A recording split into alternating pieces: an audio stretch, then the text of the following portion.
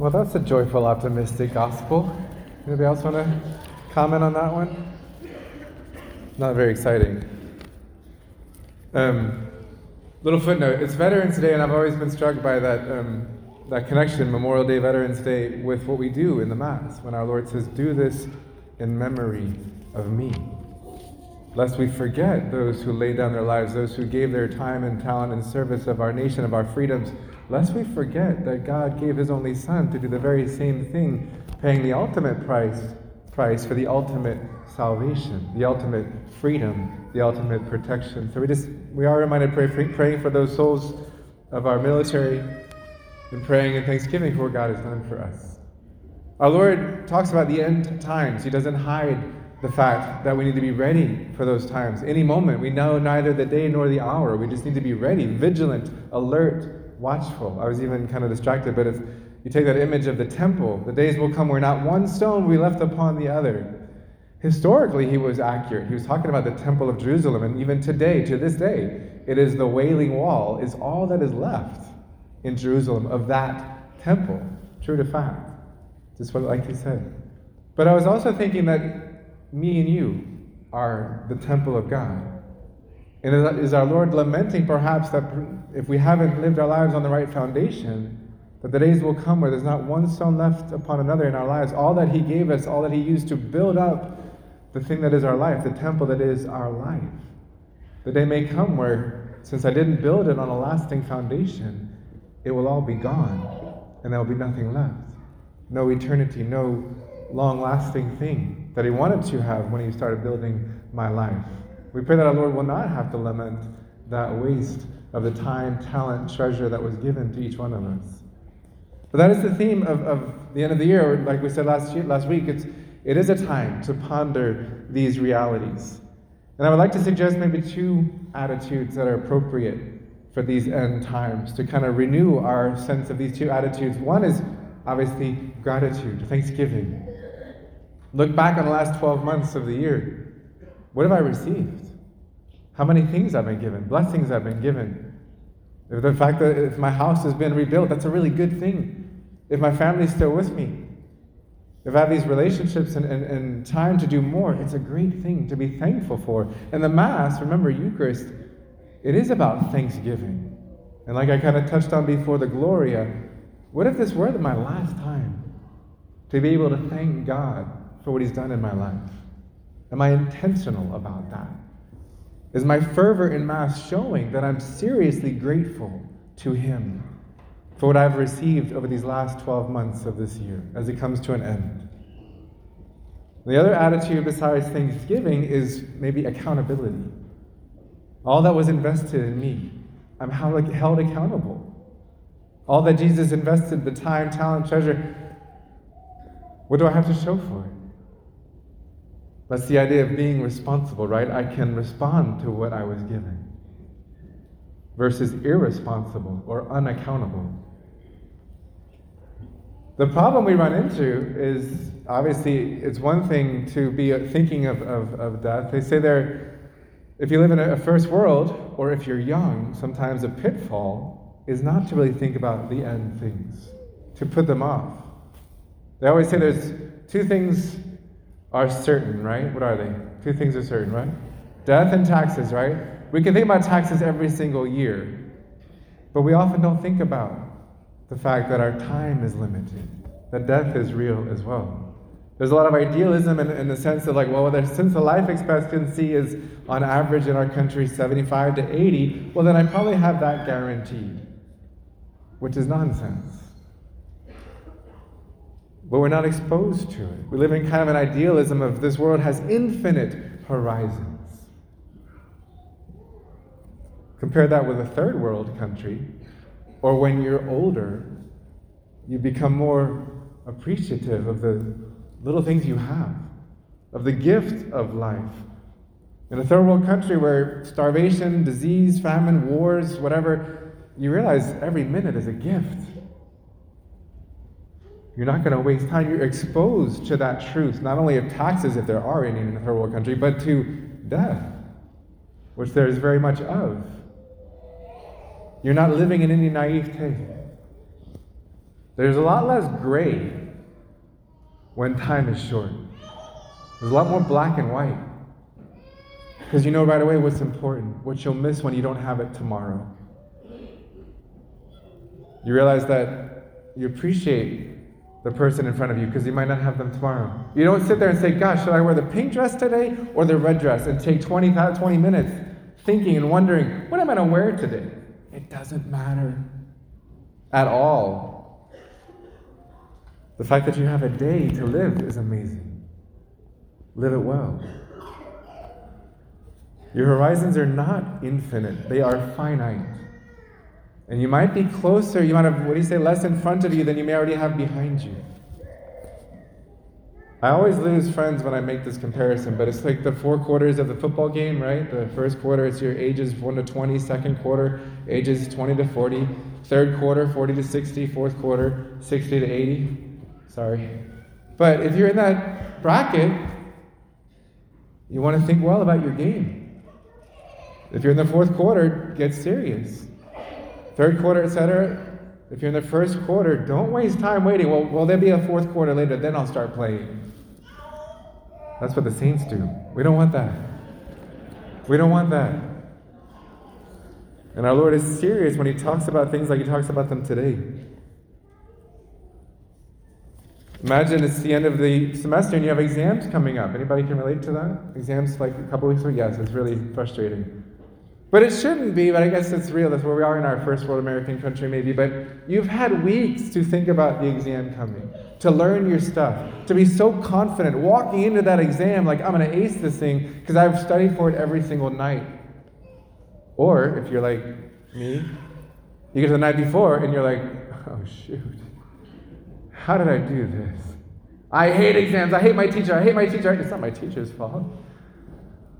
I hate God. He's so not fair. It's not God's fault. He gave me plenty of time to prepare. Not just for an exam on math, but for the examen of my life.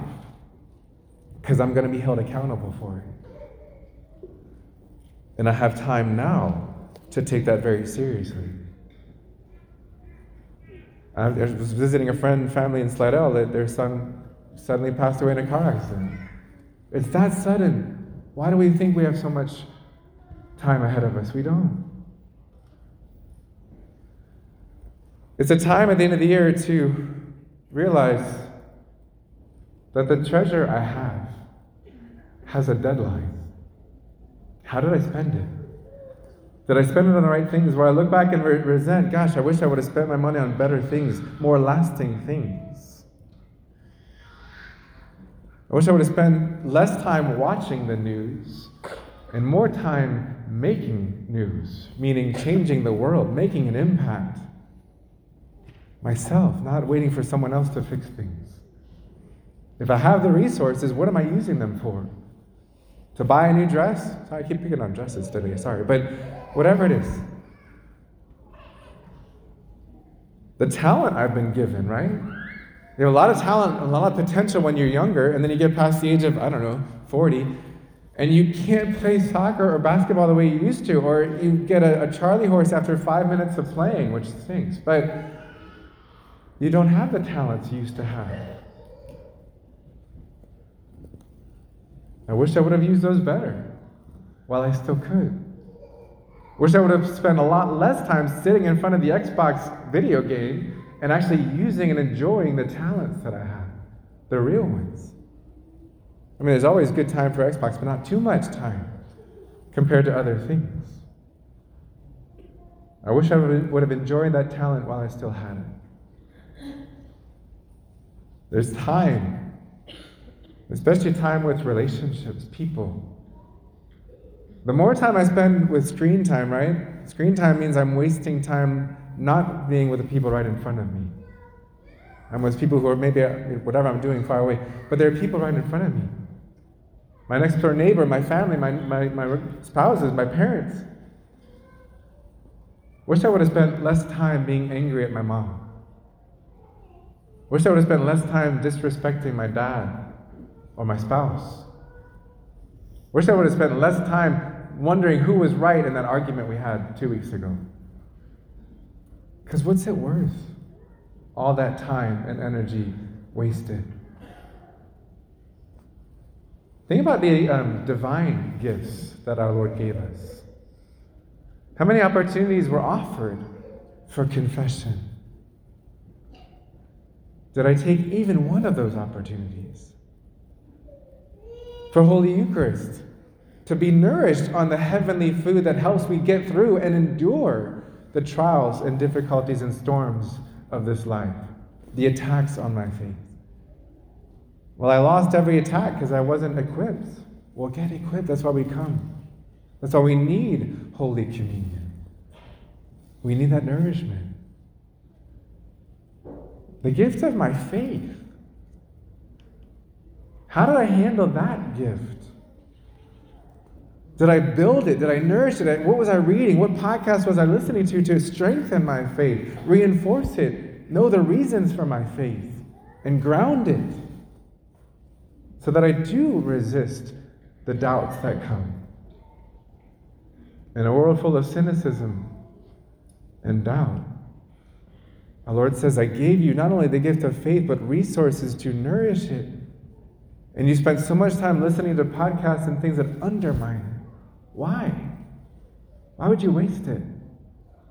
You could have had such a bright light for those around you who didn't have direction, answers, a sense of God's love for them.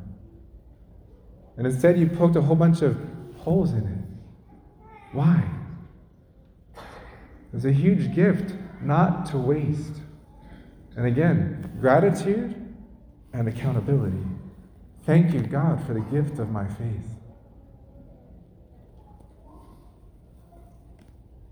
It's a lot for us to remember. We are beings in time, which means that life is an adventure. You live on the edge of non-existence. In any moment, it could be over. Live it that way. It's a thrill to live. There's nothing boring about human life if you realize what it is. And everything about you, everything around you, every reality is a reality that is passing into nothing. And again, I might have less and less in front of me as it passes me by, and there's more behind me. I'll skip Cinderella. But anyway, y'all want Cinderella? I just imagine Cinderella. Like, imagine the story if she had, sorry, we're going to another 3 minutes with this one. But imagine Cinderella gets to the ball in her beautiful dress and her gown. And she's there, and right away she targets, okay, there's Prince Charming. Got him. And that's the one. All right, I see him. Let me go talk. Oh, wait, no, he might. What if he doesn't like me? And what are they going to, no, they might think me back. I'm going to go hang out over at the bar for a little, I just need a drink first, maybe two. Hang out with my friend. There's this other lady there in her dress, and my dress is prettier than her dress. So I like sitting here because I feel good. And there goes the first hour, second hour. No, not yet. Not the time. It's not time yet. Finally, she gets the courage to go up and get over her vanity, get over her fears, get over her insecurities. Prince Charming, hi. And the bell rings. The bell tolls, and it's midnight. She wasted it.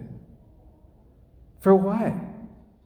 What fears, what vanity, what insecurity? And she lost everything. And the pumpkin hour hit, and she's, whatever. Sorry, that was my Cinderella distraction. Anyway, but it's real because the clock is ticking. We don't know when it's going to toll. The good news, Father, is that it's only November. It's not the end of the world. It's only the end of the year. Again, that first world presumption, right? We think January is going to come. So let's live that way and appreciate the gifts of this past year. But that's the whole concept of New Year's resolutions, is you realize, I'm going to change the way I've been living. I'm going to appreciate things differently. I'm going to hold myself more accountable for the gifts that were invested in me. And it's interesting, I was struck that you then have, because I think a New Year's resolution, like tomorrow, I'm going to lose 50 pounds and go on a diet. Good luck with that. But if you have 4 weeks of Advent to prepare and form just one habit for 4 weeks of Advent, which is what, a week and a half away, 2 weeks away? 4 weeks to get ready so that at the end of December, you actually have a real resolution that's going to last the next 12 months. Kind of interesting that the church gave us that gift of 4 weeks to start building up towards a real and lasting resolution. So that when the time comes, I'm ready for it.